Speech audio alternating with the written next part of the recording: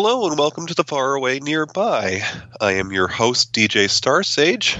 The Duchess Sue is indisposed tonight. Unfortunately, her royal subjects have informed us that she may have laryngitis, so without further ado, we will carry on. And I am joined by a very special guest.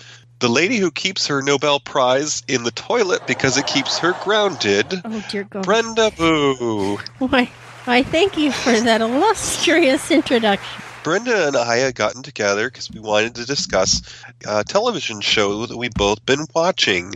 And we decided to review the Hulu TV series, Difficult Fall. So this is a show with a gay man and his bestie, redhead Sassy, right? They're best friends. They go through life in New York. They're aspiring comedians, and their outlook on life is a little negative, self-involved, and entitled. We're going to go ahead and start a round of questions that we've bounced around and talk about this new guilty pleasure. So, Brenda, what elements of Difficult People appealed to you most?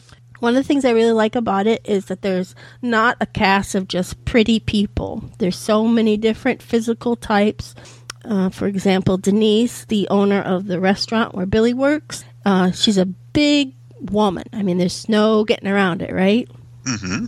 And I like the way that she doesn't, there's no apologies for her size. She's, she really embraces and uses her body, whereas usually when you see a bigger person, there's always like a certain amount of shame wrapped around it, but I don't feel like her character has any of that. They're not politically correct at all. No way. Which I really like. And it doesn't feel like at the end of the show, you're going to be feeling like, I've learned a lesson. I don't feel like that at all. And I like that they are a lot of times their own worst enemy, which I tend to do, sabotage myself quite a bit. And you don't see it till after it's done because you've got all this baggage and all these emotions, and it's just, they're kind of going through life like, fuck you and fuck you. I've never seen a show with the F-bomb dropped quite so much as this show. So, those are some of the things I really like. How about you? Well, I would say that probably what drew me to the show is that it seemed like a refreshing change from a lot of what current television has been all about. I mean, for a number of years, it seems like the emphasis in TV has been reality television, and everyone has gotten sick of that. Mm-hmm. And for a while now, they've been trying hard to bring back the return of the sitcom, and that, of course, probably started with Hot in Cleveland. And do you like that show? What a piece of shit that is. I've tried to watch it, and oh my God. It's probably a gay boy's guilty pleasure because of all the, the divas that are in it. It's not it wasn't a favorite show, but there were some good lines in it, especially Betty White's. With Difficult People, I felt like it was bringing back a familiar dynamic that you would see in network television. Two main characters, and they're trying to get by life in the city. So you've got a setting that's in, the heart of a metropolis, and you've got two people who are kind of an odd couple, and they each have their own strengths. And I, like you, saw that they really had no apologies for their action. And, if you work any sort of a corporate type of job where you have to be straight-laced during the day, it's just refreshing to see a comedy like this where it's about people that have no excuses. No, and they don't care. I love the first episode where they're in the theater to see Annie, and the little kids come walking in front of them. And that's something I've actually done where Julie's in a conversation and she just stops in midpoint, doesn't say anything because she sees these kids. And I've done that exact same thing. It's just like, oh, are you kidding me? Children? Ugh, Jesus. Yeah, and then there's the whole, do you go to the movies or not? Because this could be a time where kids are there, and is it before or after school? Is it a weekend, a holiday weekend? Is school out kind of thing? Oh, yeah. Saturday matinees. You're just asking for a bunch of children to write. And I love the way the mother is there's this whole breed of women that have children this, last decade or so that are so, like, mama bear about everything. And she's just like, do you mind? You're swearing in front of my children. And in no normal situation would people be like, no, I can't stop cursing. I paid $120 to see this show.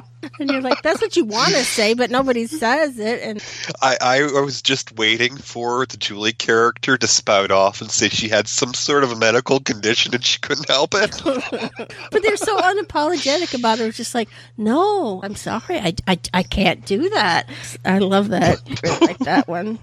Can I just say that one of my favorite parts in the first episode is when later they go to this guy, which turns out to be this woman's husband, and he is in the water business, and they're trying to sell him this ridiculous notion about fountain water. And at one point, they kind of stop their spiel, and they look in the back, and Julie says, "Are those your kids?" And he says, "Yeah, that's Memphis, and that's Maverick." And she's like, "What?" The girl is Memphis, and the boy is Maverick. Then Billy says, "What?"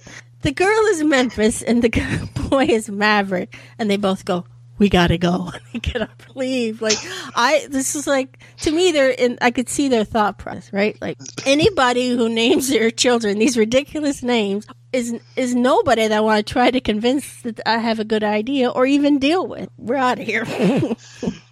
Right. I have no interest in making contact with somebody whose thought processes are like that. Because inevitably they run into that same, they run into the guy's wife at the party later.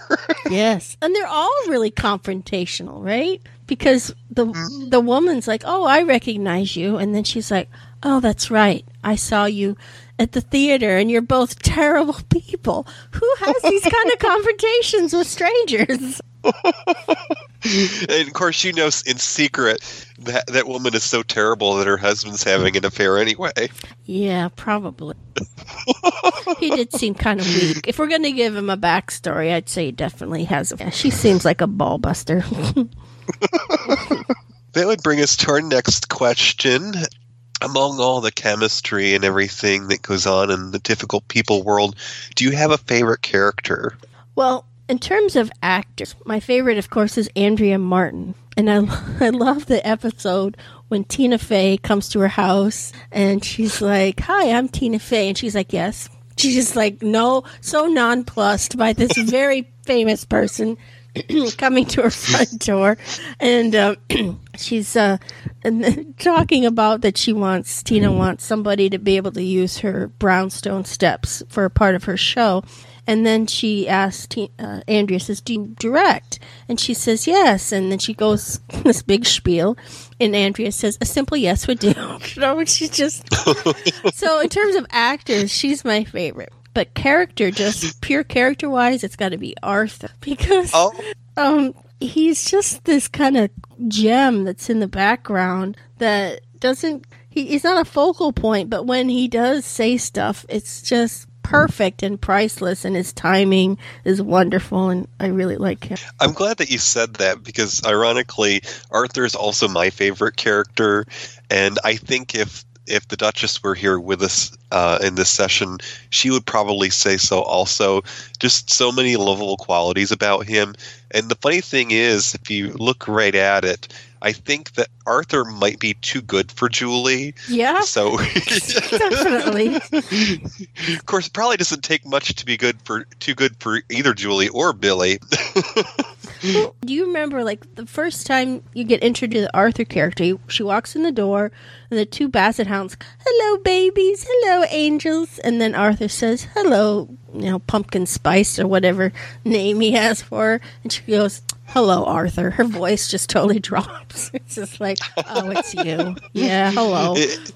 It makes you wonder if it's his apartment or hers. I think they live together. So, well, yeah, but then there's that whole dynamic of sometimes somebody's got bad credit one's riding the other's coattails. My brother Jughead's in a similar situation where he and his girlfriend just bought a house together recently, and come to find out the house is really in her name, and he's just allowed to live there. Oh, wow. He figured it out. Perhaps. But yeah, I really like the Arthur character, and one of the best moments that kind of typifies him is when Julie is sick. And here he is in the background. He's, being a nurturer, and he's making up all this food to take care of her. And then she suddenly says that soup stinks. Yeah, 6 times. He made 6 kinds of homemade soup for her. Yep. And my husband Billy and I were watching it together, and don't you know, he sat there through the episode with me, and he counted out the sounds of 6 pots of soup being dumped out. Is that right? That's funny. Well, 2 of my favorite Arthur moments, they're at that very first episode. They're at that party, the big confrontation gone down between the lady and Annie and Billy and Julie.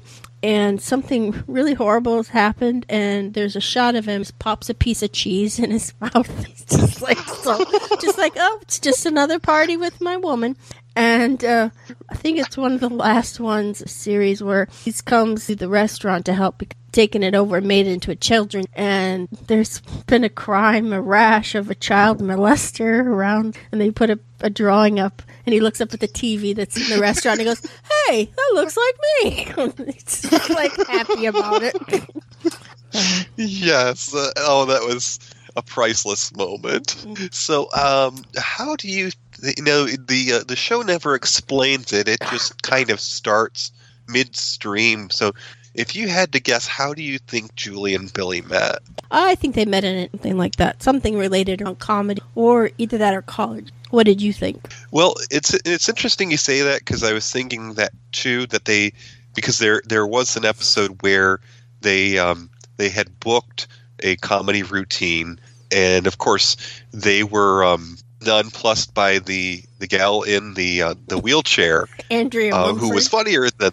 Her name is Mumford. Andrea Mumford. That's another thing I like about it. It's like, in no other TV show would you see a character in a wheelchair. They would be like, everybody would be reverential and respectful, and they just treated her like any other ding-dong, right? But carry on, I'm sorry.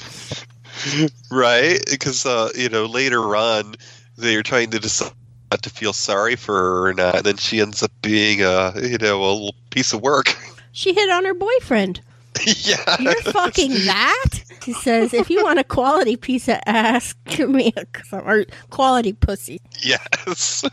So I was thinking that either they would have met through improv, or it could have been a situation where maybe Billy had tried to hit on one of her boyfriend. Billy had tried to hit on one of Julie's boyfriends. Maybe Billy tried to pick up Arthur. I don't know. Do you think Arthur's attractive? Well, it's hard to say, because there's many different types. There is a type for every person, and I'm sure that there's this sort out there that finds the college professor type very erotic. You guys and your fetishes. You fetishize everything. I've never. It's just crazy. It's just like, oh, did you see him? He's got a uniform. Like, so what? He has a uniform. Elbow patches. Oh. All right. Again, these boys can sexualize. I, of course, found that, a complete surprise that the voice of Dr. Venture was Arthur. And I don't know if you realized that before I pointed it out. I did. Because I was. You did? Okay. I did know. Because I recognize his voice as being familiar, if nothing. So I looked him up. I didn't absolutely know that was him, but I did recognize his voice, and then I went, "Oh, there you go. It comes together." Would you change anything about any of the characters and/or their relationships and interactions? Well, you kind of touched on it earlier. I wish Julie was nicer to Arthur. And I liked it when she was identifying as Italian, and she made him a plate. But I really wish she was to him. That's the biggest thing. Yeah, and I think that if the series does move forward, because of course I don't know if they've announced if there's going to be a third season, I have to wonder if that might be in the works and the family doesn't start to appreciate Arthur, maybe he'll leave her. No. I mean, he had a 3-way. What's it going to take for him to leave? For fuck's sake. Well, yeah, I mean, maybe he's, he could be desperate. I don't know. I mean, if that really wasn't his thing and he did it just to make her happy, certainly he could be desperate. He doesn't think he can do better. They're domestic partners, supposedly, right? Oh, that's true. Yeah, she did that with her hand tied behind her back. Yeah. But I think that I first consider how I might change any of the characters. I like the way that Julie and Marilyn, the mother-daughter chemistry. I mean, certainly it probably portrays what a modern relationship is all. You know, they say everybody goes to therapy nowadays, and this just kind of illustrates why people have reasons to go to therapy. The mother maybe isn't very attentive. So how I would change any of the characters is maybe I would have a little bit more understanding between the mother and daughter. Certainly not a whole lot, but maybe have more moments where they realize that there's fewer differences between them. Like when they got drunk at the spa. Right. They did connect when they're lighting the poop on that woman's porch, didn't they? That was a little akin to an adult going trick-or-treating. Mm-hmm. See, I like Andrea Martin. Her name's Marilyn. Her character's name Marilyn. Is that right? Yeah. Oh, see, I like it because it rings so true, because she's so passive-aggressive. She drops these little gems constantly. She's like, Julie's like, yes, I'm going to, in order to make my career advance, I'm going to concentrate on becoming a YouTube star. And Andrea Martin's character says, and not freezing my eggs. A curious priority. I mean, she just, like, just out of nowhere. Like, and then when she's giving her protege a graduation party, she's like, Julie, I can't wait to the day where I can give you a graduation party or a baby shower or a wedding shower, you know? Yeah, and no hinting there, huh? No, I mean, that's the way mothers are. I thought that, at least sure. Mothers that I know. There's very few moments where people actually get that sappy. I don't know why, but anyway, that's just... Oh, yeah, and just on the characters, of course, we both agreed that we liked Arthur best, but I would say Marilyn's a close second. Yeah, me too. I think one of my favorite moments, and of course the show is so fraught with celebrity appearances. Oh yeah. That unless you know who every one of them is, you find yourself looking them up and you're like, really? That's who that is? So I'm watching. I forget which episode. The one where Julie and Marilyn both got their haircuts at the beauty school. Uh-huh. And it ended up being that Mink Stoll was a guest in that show. She was. And she was actually Marilyn's patient. Her daughter had gotten kidnapped by a cult, and now she could no longer control her daughter because the cult had control of her. She was not very happy. And it was just the typical Mink Stoll role. You could tell that they just wrote that for her. Mm-hmm. I recognized her right away just because I've seen far too many John Waters movies to not. Go ahead and describe your favorite or least favorite episode. My favorite episode has got a couple different components. I believe it's called Patches. And at the beginning, her and Billy are trying to get a job at what basically is supposed to be like Buzz. And it's this real modern office. People can bring in their therapy animals, like a woman has her bunny rabbit.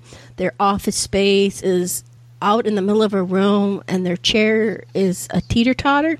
And it's just like so new, like hipstery. It's just ridiculous, right? So they're doing this. They're trying to get hired full-time at this place where all they do is create lists. And one of the lists was, what are the worst smells in New York? And one of them was hot dog water, which will come up later in the episode. But anyway, so Julie goes to this audition, and she has to bring her dogs with her because she had brought her dogs to work, and the dog had eaten this one lady's bunny rabbit, so the dogs were not welcome at the office anymore. So she goes to this audition. She decides her character is going to be Australian, but she gets this really janky, really horrible accent going. And so with her standing there holding her dogs in this really stupid accent, the people who are doing the audition think she's special needs, which comes to play where they think, oh, she's so cute. Look at her. She's trying so hard. Let's give her a special part. So they give her a part, and she's called Patches in this, and she's selling balloon, and she has this really stupid accent. Anyway, so at the end, they're throwing her this big party. They all think she's special. The facade is blown, and before it's blown, she's sitting there, and she had got hit with hot dog water by a vendor. So she'd put on this kitty suit, which were her pajamas from her childhood, right? And she's sitting there, she's like, sorry, I have on my kitty suit. My party dress smells like hot dogs. It's just horrible, right? So then they realized, she's not special, and they all hate her. She loses her job. It's just horrible. But I just love that line. Sorry, I'm wearing my kitty suit. My party dress smells like hot dogs. Anyway, that's one of my favorites. You know, some fan is going to make up a T-shirt with that on it. Oh, that would be great. I'd get my kitty suit. Oh dear. How about you? What's your favorite? Well, I have a few, and I made a short list, but just like you had touched on before, what in Pinata, and that was the one where in the beginning of the episode, Billy and Julie are walking outside Stonewall, and it's all about National Coming Out Day, but of course they end up going to a neighborhood bar in New Jersey because there was some sort of a fashion event, and they were going to be, I say Kevin Smith was having a party. That's where they were going to Jersey. Right, and so they get there, and of course, Billy decides that it was going to be his coming out just so he can get a free drink at the bar, and then just from there they ended up getting into their new circle of friends. That was also the same episode where Ming Stoll appeared as Marilyn's patient. Oh, and of course, the other best moment in that episode was when Arthur was made kind of the morale person for his office at work. Birthday party. And he was in charge of the birthday. And of course, you don't learn until at the end of the episode that the budget he was given, which he thought was for one party, was for like the whole year, so he blew it. He did. In that episode, he ended up hiring a clown because he had a children's birthday party. And come to find out, his boss is deathly afraid of clowns. Oh. And his coworkers all thought he was the cool guy now because he pranked the boss and the clown chaser around the office. I liked it when she was sitting down with Arthur at her desk. And basically, I remember how exactly she says it. But she talks about having her discreet massage wand in her car. Remember that? Yes, she said, or she apologized. She said that her filter is gone now, and that she's upping her therapy. Yeah, and she was down to 4.5, something like that. Yeah, one was a Skype session. Yes. So I think that my other favorite episode that I'll narrow this down to is the episode called Blade Stallion. Oh, yeah. And of course, yeah, I remember. Yes.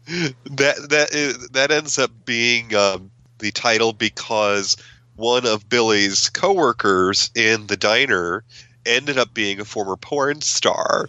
But the whole theme of the episode was a guilty pleasure. Of course, Arthur walked in on Julie watching her favorite kind of porn. Oh, yeah. And, and apparently she's a sick freak. It was very endearing for me, at least, about the Arthur character, because, he's very straight-laced and he's very nurturing. As we said, he took care of her. She was sick. But then, come to find out, when he walks in on her and her porn, she likes some pretty out there stuff. Mm-hmm. And, he felt shamed because his type of porn was still very sweet and innocent. Mm-hmm. Almost Sailor Moonish if you want to go there. But I felt bad for him because he's basically confessing to Julie that she's the ideal woman. And in true Julie fashion, she shuns him and makes him feel bad about it. She did make him feel bad about it. If you wrote for television, what would your episode of Difficult People be about?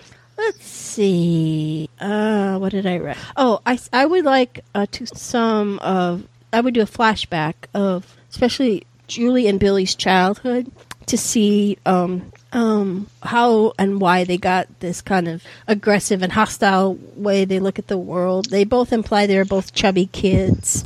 And, it's a typical trope, right, to go back and see them being chubby and being abused or whatever it is. But they might be able to do something that's a little more cutting edge. But that's what I'd like to. Okay. Well, I would like to see, if I were to write an episode, I always find that flesh out more of the supporting characters are the more interesting ones, because, of course, the show is about the main characters, and as you go along, you learn things about the people who are around them and those who make them strong. I think if I were to write an episode, it would where maybe Arthur and Marilyn ended up spending the day together. Maybe they got into some sort of a misadventure where they had to help one out. Well, yeah, because they kind of touched on that when they were riding together to help out Julie when she was sick. Yeah. It's just so great when Marilyn shows up at Arthur's work when they're worried about Julie becoming Italian. Arthur says to Marilyn, "Is there something wrong? Is it about Julie?" And Marilyn says, "No, Arthur, I'm here to discuss the myth of the gluten-free diet." Oh, haha, yes. I like the way she always calls him an alcoholic, casually throws that in. Mm-hmm. So, describe a difficult person you've known. Maybe, somebody in the past, maybe you went to school with, old coworker, but tell us about somebody that you... I'm going to go... Let's just go all the way back to right out of high school, all right? I'm going to go that far back. There was a woman or a girl at the time that I agreed to be roommates with, and after we agreed to be roommates right out of high school, for some reason her opinion of me changed. I really don't understand what... I think it was just like that stupid girl things do. Like, girls can get competitive, or they can decide they just don't like you, or they can just be miserable humans for no good reason. And I had thought, I need to get out of this, but I really didn't know how, because everything was already set up. And we ended up living together with two other girls, and by the time we all came together, she had gotten her hooks into these other girls, convinced them that I was some bad person. I really don't understand what the deal was. And so for the whole time I was living there, she made my life miserable with subtle things, saying stuff. I can't even remember. I just remember crying and being miserable. And she really, truly was a difficult person to me for no good reason. And I ended up solving that problem by basically running away, by getting a subletter. But I guess, I don't know if I was to go back, I never would have put myself in that position. I guess that's the only way to deal with it. But sometimes there's just people that make your life hard, and you really didn't ask for it. You didn't do anything. It's just them. There's something about them that they're working out through you. And if you have a personality that is kind of seen as weak to them, they will take full advantage of. Some people just look for weakness in other ones to take advantage of and see you as a sucker. And I don't know if she just saw me as somebody she could push around, but I've encountered a lot of people like that. That's my difficult person. Okay. Well, for me, my difficult person is somebody that I once worked with. And this is the sort of person that was a very unique character. Somebody that when you met them, you felt that they stood out. And to some degree, you probably felt sorry for them because you felt that they were possibly misunderstood. And I consider myself an odd duck. So sometimes when I meet somebody and they stand out like that, makes me feel like I want to be the one that sits with them at the lunch table because maybe they don't have any friends. Right. You know, that's my downfall. And of course, it ended up biting me in the end because we became friends, and I even had this person dog sit for me at the time I lived across the country, and I wanted to go home to visit my family for a holiday. So I didn't really have anyone I could trust because my ex and I had just broken up and I had just moved to my own place. But luckily it was across the street from my work. So it wasn't really a bother for any of my coworkers to just drop in on their lunch and make sure my dog was walked. And this particular person, it was a lady, you know, I felt that she was misunderstood, and I decided to become friends with her. And, you know, I trusted her enough to let her have a key to my place and walk my dog. And before I transferred out of that department because I had another opportunity, she started picking on me for no good reason. I had had LASIK surgery done, and I was wearing sunglasses to work to adjust to, you know, the healing. And she just picked on me for longer than she should have, and I just kind of went off at her at one point.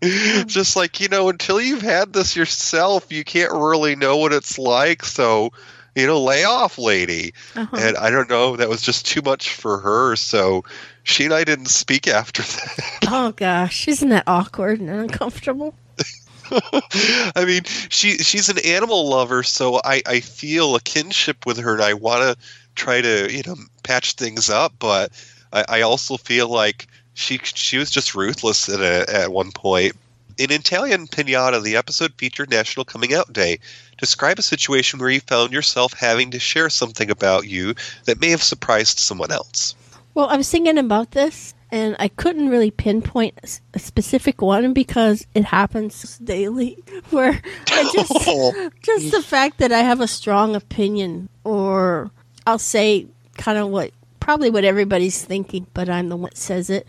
I've seen that expression on people's face my whole life, my family. And that's one thing. People cannot control your facial expressions. It's way too subconscious. So even though I've gotten this whole thing my whole life, I didn't say anything. It's like, well, I have connected brain cells and I could see your face. So it fucks with your brain if you give anybody the power to, which I have my whole life. So when that happens, I always feel to bring it to the surface and try to explain, you know, why I'm saying that. I try not to, maybe I get defensive inside, but I usually try to of course I feel this way, and let me tell you why, and this is why you should agree with me. So that's usually what happens. That answers your question. Well, I was going to say in my situation, something that I could share that may have surprised someone. And this, I guess this is a crutch for some people, especially if you consider yourself a nerd. In a lot of like workplace situations, you're getting to know others and you're trying to figure out what things you have in common. And then it comes to a certain point where you're like, yeah, I'm a Star Trek fan. And then they all of a sudden automatically think, oh, you must live in your parents' basement. Aww. And I'm like, no, I swear I'm a grown man and I own a house and I pay taxes. Well, just don't take them to your recreation of the Star Trek deck. Right. Like a lot of network sitcoms before the rise in popularity of reality television, Difficult People is set in a major city. What are some others of your favorite shows that are set in a city? Well, all my references are going to be old because I haven't really embraced television since, truly since, like, say, 95, for the last 10 years. So the ones that were in cities, of course, number one is Seinfeld. Mary Tyler Moore, she was in Minneapolis. Bob Newhart was in Chicago. So those are my big three favorite that felt like the city was part of the show on some level. Mm-hmm. Okay. I'm a fan of a lot of older sitcoms, especially since I discovered Hulu. Mm-hmm. I wanted to go back and watch all the Mary Tyler Moores because there are certain, pop culture references in there, especially in the gay community. I loves a show with a strong female character. But she wasn't that strong in a lot of ways. She was constantly in pursuit of that perfect man on some level, but in a lot of ways she was. So carry on. Mm-hmm. So some of my favorite shows that have been set in a city was I used to watch Mad About You quite a lot, and that was set in New York City. And I used to watch that when I was doing my homework for college classes. That would be on endless repeats. I would watch reruns of Taxi with my dad. Probably something that might surprise people is I remember from when I was little, one of my favorite shows that I feel is on a twisted way similar to Difficult People is Kate and Allie. Because I remember that. Just because it's set in the city and it's the story of two people who are trying to survive life in the big city. Yeah. But that's probably the one of very few parallels that those two have. So, bringing us to our last question. Out of all the places you've been, if you could live anywhere that you aren't already living in, where would it be? So I had trouble answering that question. Living in Iowa most of my life, I always I want to live next to the ocean. It was just kind of like this big fantasy. So now I am living next to the ocean, and I see the drawbacks and I see the advantages because we are getting into the rainy season here. And although it's a sunny day today, so my romantic notions of what it's like to live in an evergreen area have changed a little. So, I guess I achieved that fantasy of living next to the ocean, right? So I haven't replaced it with anything else. And I don't know, living here on my own, I think I've come to terms with so many different demons that were inside of me. And in the past, when I thought about moving, it was always that I thought that the new place would somehow change me. Whereas I learned when I moved here that I drug myself right along with me. So maybe it's not the location where you live, it's how you are with yourself. So I'm sorry, I don't have an answer to where I would live. Well, that's okay. It sounds like pretty much that that you don't need a place to escape to because you've become maybe more comfortable with yourself just by being out on your own. Would that be fair? Yeah, because I always associated location with some kind of cachet that it gave you. I think a lot of people live in LA really think the fact that LA or New York makes them a different, better person. They live there. And I kind of bought into that for years and years, and I don't buy into it anymore. So for me, my answer to that would be, and maybe I'm breaking my own rule there because I kind of did suggest someplace that you haven't been, but if my mother-in-law wasn't the sweetest person on earth and didn't deserve to be left alone with her ingrateful other children, I would certainly consider moving back to the Mile High City. I lived there for my formative 20s, so it kind of shaped the way I thought and felt about life in a bigger place. But if I couldn't live in the Mile High City, somewhere that I haven't been yet that sounds sort of fantasy-oriented, like you were saying of the West, is Vancouver, just because I've heard that Vancouver is sort of the San Francisco of Canada. Well, I've been to Vancouver many times. Should talk to the Faye driver about that and see what he has. I'm sure he's been to different parts that I've never. Yeah, it rains a lot up there. I was going to say, I was listening to a show recently. You were talking about what you called your Light Bright. Yeah, my Light Bright hat. Yeah. I wore it today. I was going to say, I might pass that on to Sue. He has depression issues, and I think that probably helps.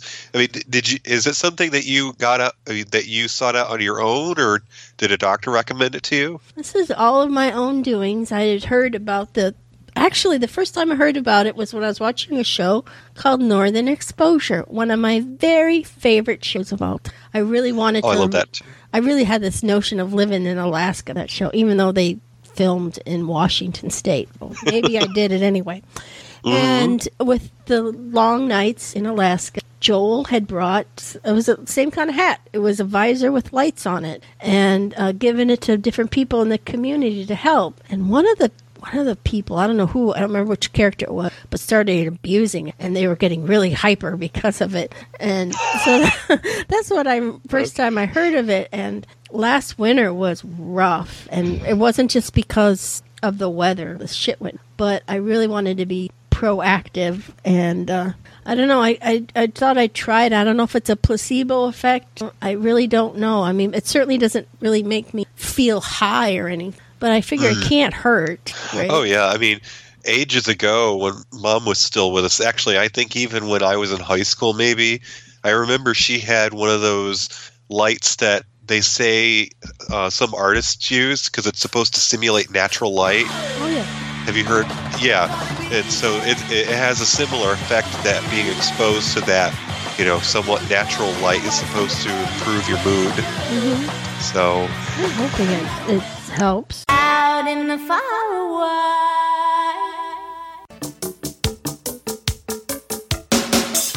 Thank you for listening to The Faraway Nearby. You can find our fan page on Facebook. Follow us on Twitter at TFNDJ.